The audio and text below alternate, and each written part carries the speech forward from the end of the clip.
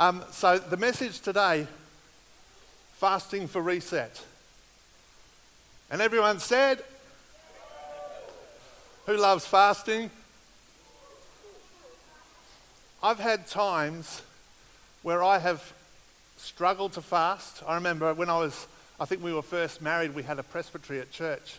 And the order was given, the whole church was called to a fast for 3 days prior to the presbytery, just to get ourselves in a place where we're right before God, where we're sensitive to God, where we're open to hear from God. And for 3 days, we fasted, and everything within me was going, I can't wait for this last meal, which was going to be McDonald's, and was a bad choice. But there are times when fasting can be tough. There are times when it can be easy. I had one stage where God said, I want you to fast for 7 days. And I went, excuse me?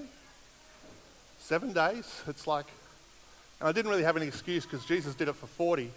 But he said, I want you to fast for 7. And because I struggle with food intake, I have to eat regularly because of sugar levels and things like that. I'm not diabetic, but I just need to monitor that. And so if I don't eat for several days, I'm very aware of my body not coping.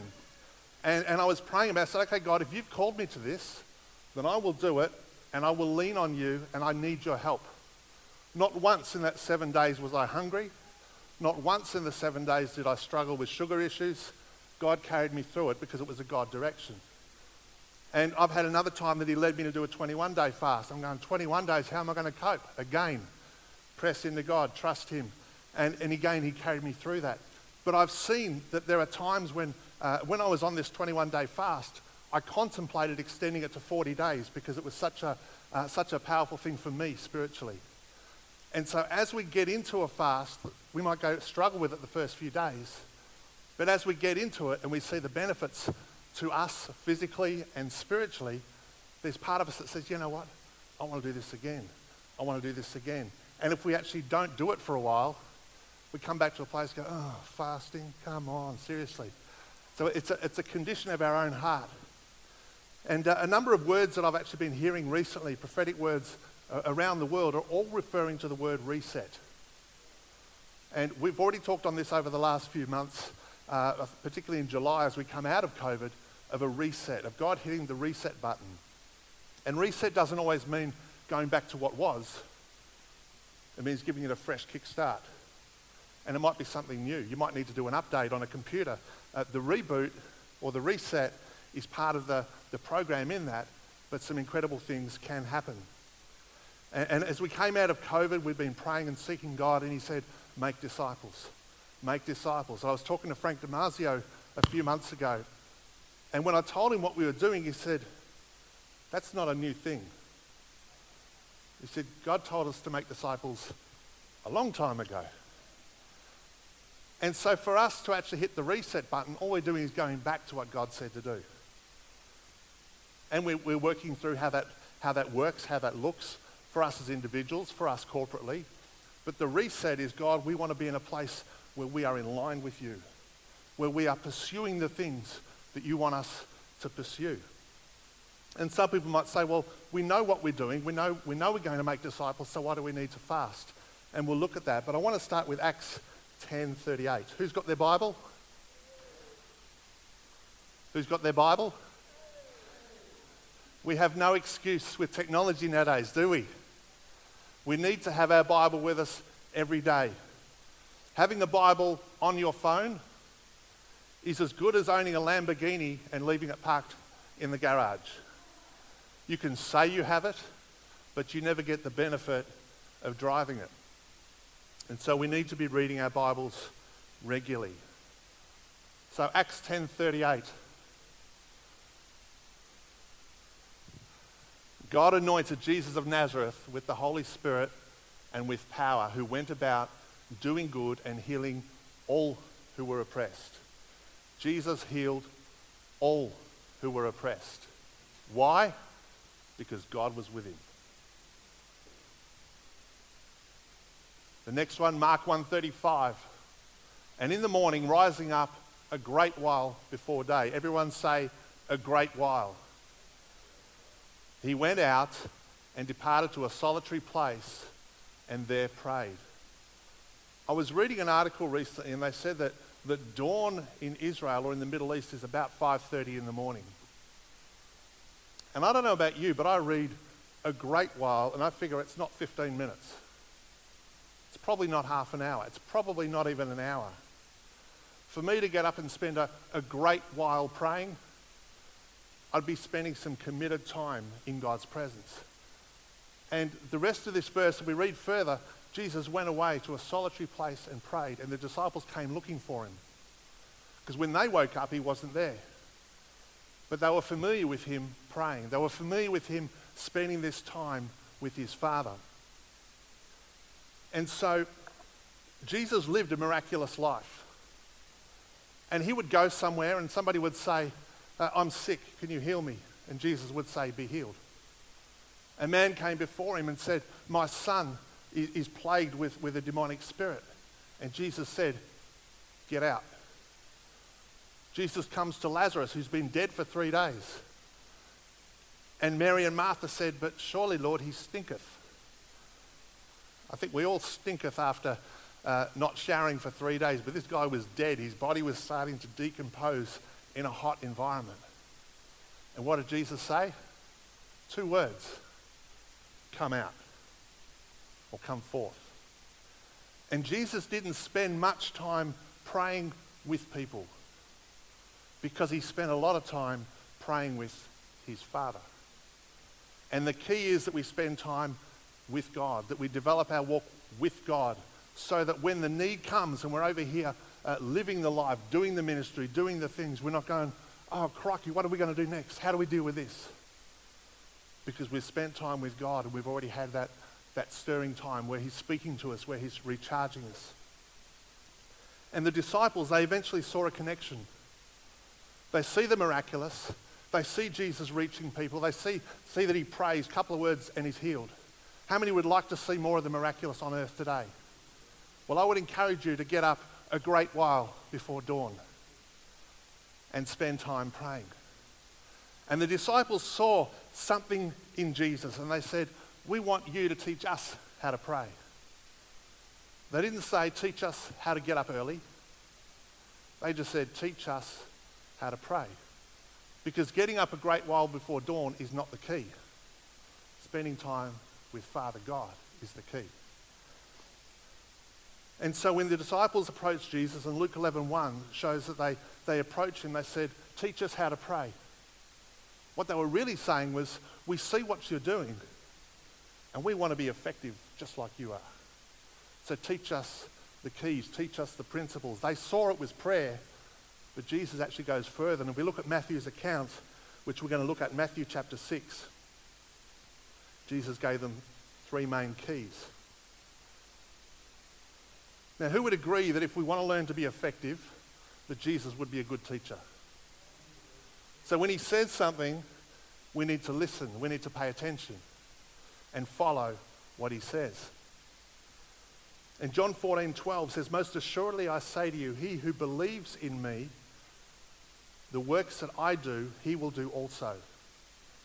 And greater works than these he will do, because I go to my Father. Now we read earlier that Jesus healed all who were sick. Why? Who remembers why?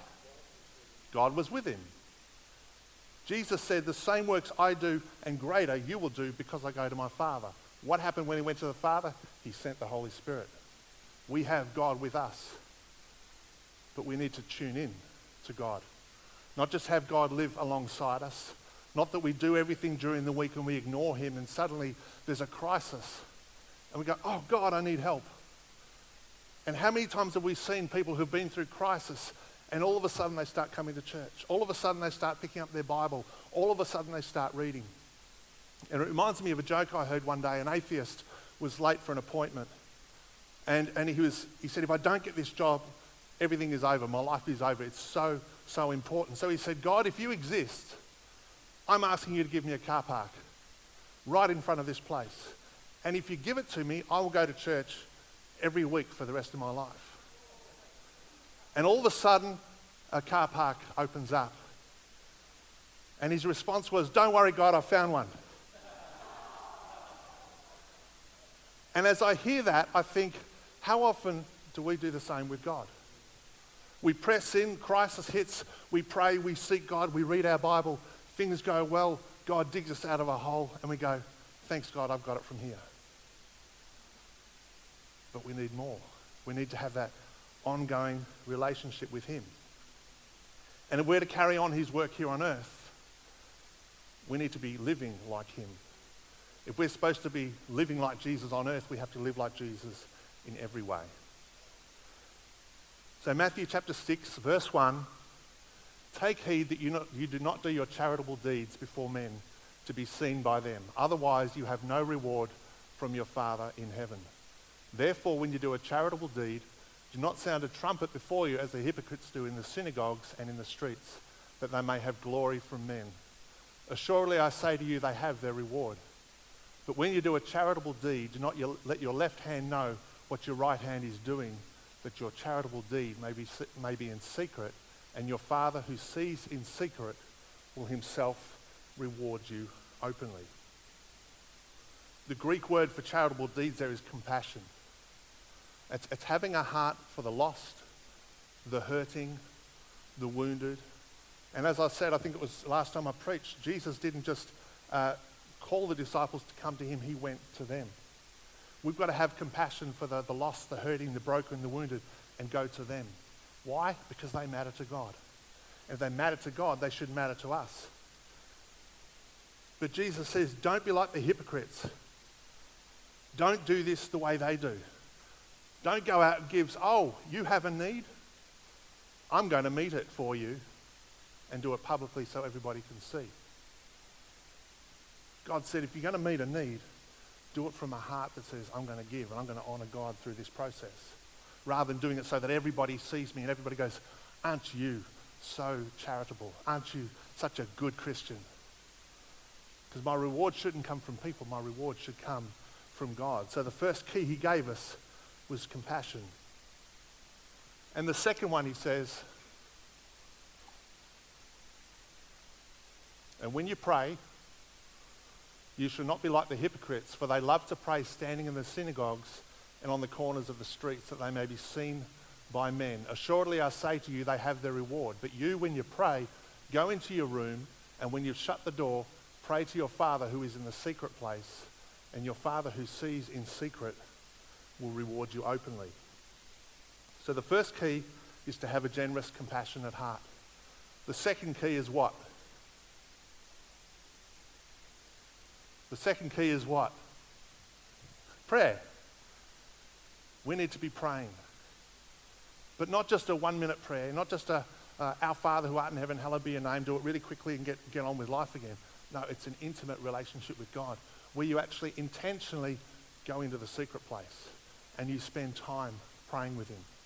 Having a place at home, or a time at home where you can say, "This is my time between me and God." Because God sees the condition of your heart. God sees the time frame in your prayer. Whether it's a rush, "I must do this," or whether it's, "God, I just want to hang with you. I just want to spend some time with you." And I think it's interesting, verse 6, fourth line down on the right, "But you, when you pray." Jesus isn't saying compare yourself to other people. He's speaking directly to them. He says, "But you, when you pray." But what about them? No. You, when you pray. But what about no. You, when you pray. And he's calling them to make this personal. Because our success, our effectiveness doesn't come from us corporately. Our effectiveness comes from us individually spending time with him. And then corporately when we come together. When 2 pray, when 3 pray, when 5 pray, when 10 pray.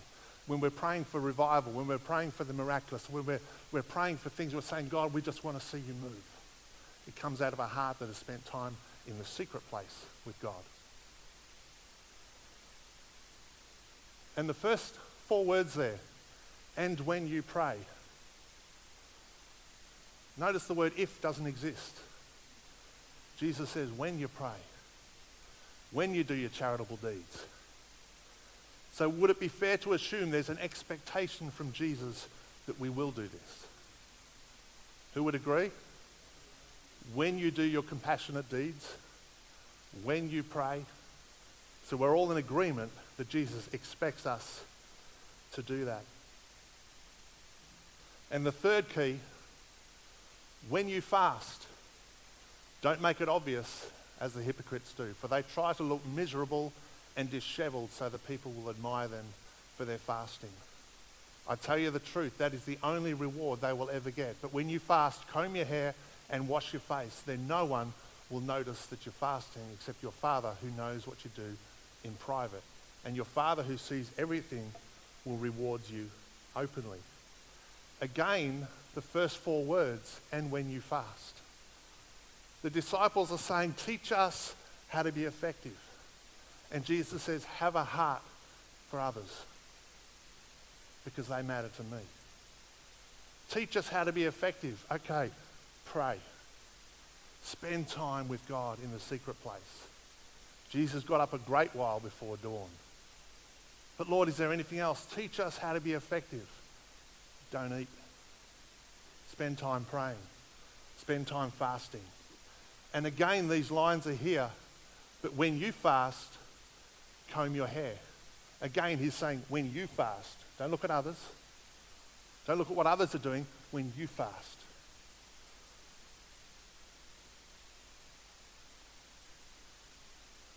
There's certain rewards that are spoken about in all these verses. If we look at the first part, they tend to look miserable and disheveled, so people will admire them for their fasting. I tell you the truth, that is the only reward they will ever get. Jesus indicates there is a reward when we do compassionate gifts. There is a reward when we pray, and there is a reward when we fast. This first part, don't make it obvious. And it's not saying that people can't know, because when we do a corporate fast, the whole church knows we're fasting. So if we're looking at this as nobody's allowed to know, that's not the point. But these guys they'd fast and they'd look miserable. Oh, this is my second day of the fast. Oh, the headaches are terrible. And they're wanting people to go, oh, you poor thing. You must be so spiritual. And Jesus says that's the only reward they're going to get. But when you do this in secret, your Father who sees everything will reward you. And the King James says will reward you openly. And it's interesting, there's 2 different words used in the Greek here. The English has put reward for both of them. But the first one is misthos, and it means a payment for services. So if you do a job for somebody and you give them an invoice, you are saying, my services are worth this much and therefore you must pay me this much. That's a payment for service. So this first part, when they're looking disheveled, when they're praying public so everyone sees how awesome they are, when they give things so that everybody sees how awesome they are, the payment for services thereafter is that men would say, you must be so spiritual. And so when we're doing things to get a response from people, we're setting the payment that I want you to honour me for what I'm doing. But the second part, when Jesus says that God will reward you openly, the Greek word is apodidomi, which means a gift. And when God says, I will reward you openly, there's no stipulation of an amount or of a gift or of anything specific. Now, I might be praying and fasting for a specific breakthrough in my life. I might need healing in my body. I might need a job. I might need something for God to do a miracle. And I'm praying and fasting, believing God for that miracle. But the reward God gives me may not just be the answer to prayer. It may not even be the answer to prayer. It might be the fact that God actually does something within my own heart and says, I need to work on this thing first. And so we're allowing God to work in that situation, that the reward is set by God, who knows what we need, who knows where we're at. And the reward is a gift from him. One is a payment for services, one is a gift. And when I demand that men give me honour because of what I'm doing, then I'm setting the payment. I'm demanding this is the payment you will give me, and I actually stop God's ability from blessing me because I'm changing how the payment works. One is set by me, one is set by God. Now through the Bible there's 3 main fasts. One is the absolute or full fast, where there is no food and no water. Always done under very, very short time frames, and should always be done, particularly if it's for slightly longer, under medical supervision. Only ever has this been done when God has said, I need you to do this. And I would never encourage anybody to go a full fast, no food or no water for a longer period of time. The second one is a normal fast. Typically you go without food for a number of days and you just drink water. And quite often on the second day you might start developing headaches. And I've heard people say, oh, the enemy's just trying to attack me. Well, it's more likely the fact that you've probably had too much sugar, too much coffee and tea, too many other things that your body's built up a reserve of toxins and your body's now starting to burn them off. That's why you've got to drink lots and lots of water. But once you get to day 3 or 4, your body starts going, I'm not hungry anymore. You refuse to feed me, I'll start burning off fat. And then you get into a different stage where you can actually fast for longer periods of time. Sometimes people take fruit juice or broth just to help keep their strength up, particularly if it's a longer fast. And the third one is a partial fast, also known as the Daniel fast. And it comes from the book of Daniel, where we see Daniel and his companions refuse to eat the meat and sweets from the king's table, requesting only to eat vegetables and water. They did this for 10 days, and after that time they looked healthier and stronger than all the king's men who ate all the good food off the king's table. And there's another example too, another stage where Daniel ate no sweets, no meat, and drank no wine for 3 weeks. So a partial fast might say, well, I'm going to skip breakfast, or I'm not going to drink any tea or coffee, I'm just going to have water as the only fluid I have. You can set that in different things, but again, it comes back to my heart before God. If it's a sacrifice to me, God sees that it's a sacrifice for him. When we did a fast a few years ago, our kids said, can we fast school? And it was like, no, you can't. As long as, if you do, you must spend 9 to 3 in your room praying and reading your Bible and seeking God's face. I think I'll go to school. But if it's not a sacrifice to us, God sees that it's not a sacrifice. But a fast always needs to combine prayer and the Word. If we're not going to combine prayer and the Word with a fast, then all we're doing is starving ourselves. We need to have, because it's God, I want to come into you, I want to be sensitive to you, I want to be fine-tuned with you.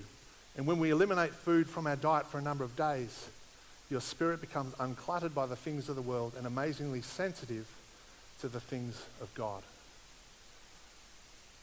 Miles Monroe says it this way: fasting is like cleaning out the pipes so water can flow. He said fasting changes you. Fasting does not change God. And so many people say, I'm going to fast because I want God to do something. No. Fasting doesn't manipulate God. God is like the tank. He has a full reserve. He is always willing to serve, to minister, to heal, to do whatever. The blockage is often in the pipe. Blockage could be sin, could be laziness, could be a range of things that we're doing. And as we fast, it cleans that blockage out of the pipe so that the water can flow freely. See, the dependence on God is important, but I've got to be in a place where I'm listening, where I'm seeking him, where I'm sensitive to what he wants to do. So fasting cleans out the pipes so that the water can flow. It quietens our hearts so we can hear God's voice. It calms down distractions and lets us refocus, realign and reset with him so we can hear him clearly. Just really quickly, from a physical point, fasting gives your body time to heal itself. It relieves nervousness, tension, gives the digestive system a rest, lowers your blood pressure, and can lower your cholesterol. Fasting not only prevents sickness, if done correctly, fasting holds amazing healing benefits to those of us who suffer illness and disease. From colds and flu to heart disease, fasting is the key to healing the body. And fasting can heal and help rheumatism in the joints and muscles, disease of the heart, circulation, blood vessels, stress-related exhaustion, skin disease, including pimples and complexion problems, irregular menstrual cycles, hot flushes, disease of respiratory organs, and allergies such as hay fever and other eye diseases. Fasting physically has a lot of benefits for our body. But when it's done spiritually, we get the physical benefits, but we also get a sensitivity to the voice of God, to the things God is saying, for God to change things and shape things within our lives. Moses fasted and he received the 10 Commandments. Esther called all of Israel to join her in a fast for 3 days from all food and water when Haman called for the annihilation and plunder of the Jews. As a result, his plan was exposed. He was hanged in his own gallows and all the Jews were spared. Hannah was distressed at not being able to have a child. She fasted and God heard her cry and Samuel was born. Jensen Franklin was sharing one day that in one of the long fasts that they did as a church, they do every January, their church goes on a full-month fast. And he said one year they were praying and just really seeking God in that time, and they were still seeing the open reward in October. He said God was still doing things in their church and in people's lives, and they attribute it back to the fast that they did. We did a 21-day fast in 2006 as a church. And I've shared this a number of times, but Liz had all the kids pray for Nathan, who had warts all over his hands. And the doctor said he's too young to treat, so we just have to let them go. And so for 21 days, every week, the kids anointed his hands and prayed over him. By the end of that 3 weeks, he only had one wart left. And that was gone within a week. We've seen open reward. Bernie was sharing the other day about a fast they did a number of years ago, and I think he said $80,000 came in. Was that correct? To cover some projects that were being done from a building point. As we fast, God does things. God knows what our needs are. God brings the change that's necessary, but our heart should be, God, I'm doing this just because I want to honor you.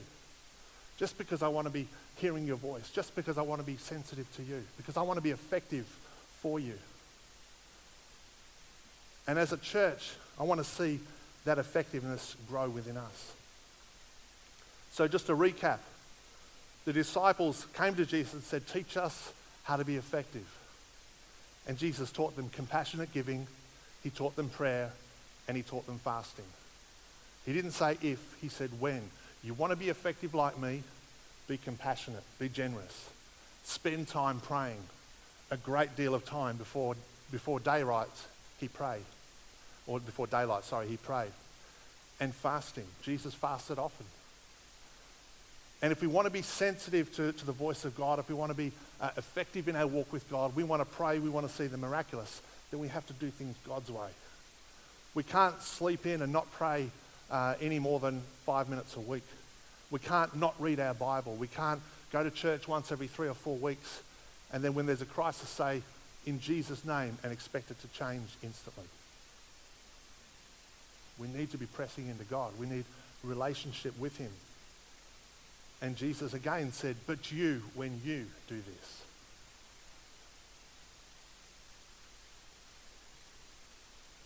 All three of these promises have open rewards. And the rewards from God are much greater than the rewards from men. And I'm talking rewards of whatever. I'm not saying if you pray, God will suddenly drop a Lamborghini in your lap. That's not what I'm saying. But as I pray that God starts doing things and bringing the rewards that I need in my life and in things. And I've seen that as I've done things that God has said, I need you to deal with this. I need you to repent of that. I need this to change in your life. And as those things are broken, suddenly there's a freedom spiritually that allows us to move forward. Over the last 2 years, God told us he's doing a new thing. God is doing a new thing in our church. And coming out of COVID, he told us to focus on making disciples.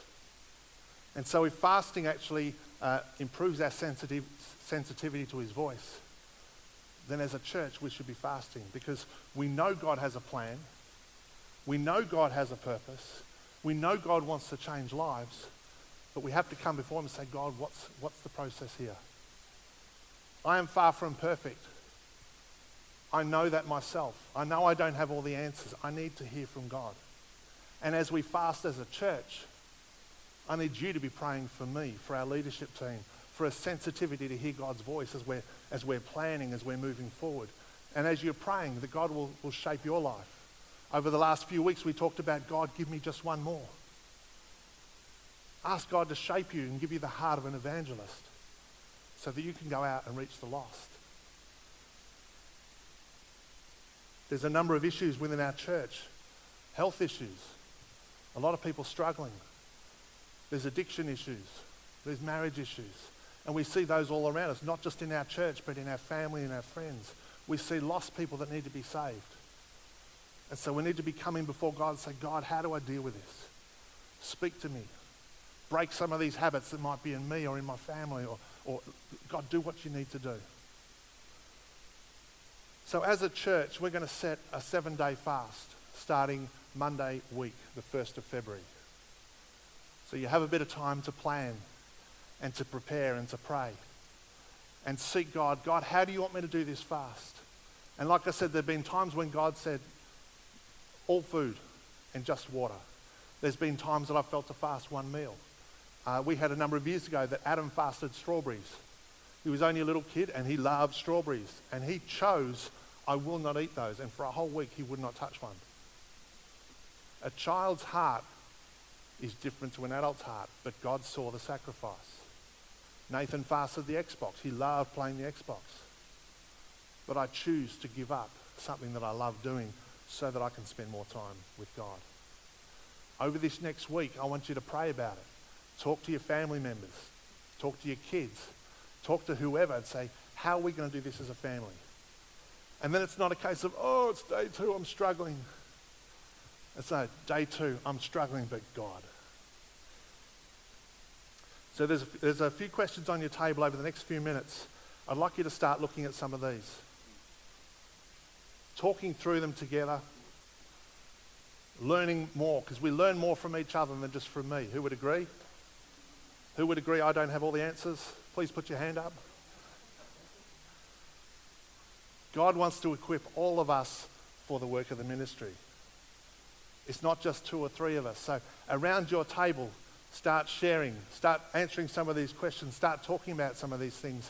And then we're going to have communion at the end together as we head off into this week. So I'll give you the next probably 5 to 10 minutes, go through those. Don't spend too much time on them. But how will God shape you?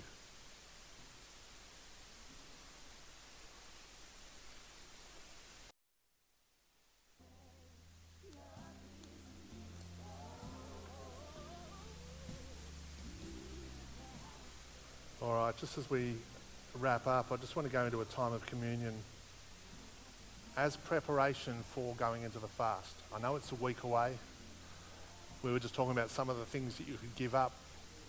One of them could be housework. And yet, if you've got kids that are messy or pets that are shedding hair, it might be a great sacrifice to you not to have the house clean. So the things that are precious to you, God sees, not the things that are precious to me. Matthew 9, and it's on the sheet there on your table. Matthew 9:35 onwards. I'm reading from the New King James Version. Then Jesus went about all the cities and villages, teaching in their synagogues, preaching the gospel of the kingdom, and healing every sickness and every disease among the people. But when he saw the multitudes, he was moved with compassion for them, because they were weary and scattered, like sheep having no shepherd. Then he said to his disciples, the harvest truly is plentiful, but the labourers are few. Pray therefore the Lord of the harvest to send out labourers into his harvest. And considering the Great Commission is to go make disciples, who are the harvest, or who are the labourers? Us. You and I are the labourers. So I'll use a phrase that Jesus said, that's you when you go out to reach the lost. We need to have that attitude, God, I'm in. God, my heart is set on the things of you. I think I had it here.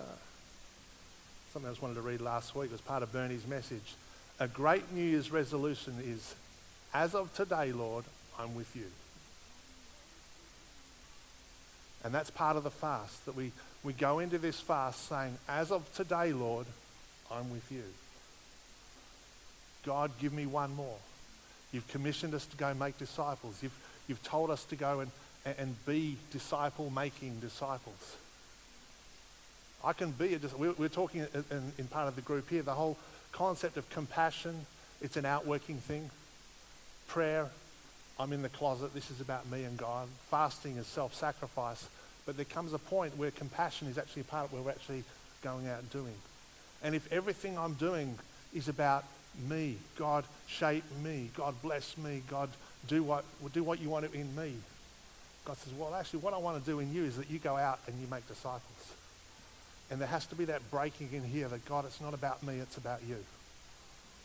And so as we have communion today, I want you to remember again, a body broken, blood shed for us. There's a purpose behind what Jesus did. And he went out healing all who were oppressed, for God was with him. He empowers us to do the same as he did and more, because he went to heaven and because the Holy Spirit was sent. Because God is with us, we are supposed to be living like Jesus on earth. We are supposed to be going to the lost. We are supposed to be praying for the lost. We are supposed to be actively reaching the lost, not praying that God will send somebody else. The harvest truly is plentiful, but the laborers are few. Therefore, pray the Lord of the harvest, send out laborers into his harvest. Father, we want to thank you for everything you have done for us, for your body broken for us, for your blood poured out for us, for salvation that you even paid before we were born. So great is your love for the lost. Lord, as we enter into this fast next week, Lord, we ask you to start preparing us even now. Speak to us about things you want us to give up. Speak to us about things you want to see changed within our own hearts and lives. Lord, make us more like you. Lord, our desire is to look at you this year and say, as of today, Lord, I'm with you. And Lord, we thank you for all you've done, and we commit ourselves again to you in Jesus' name. Let's eat and drink.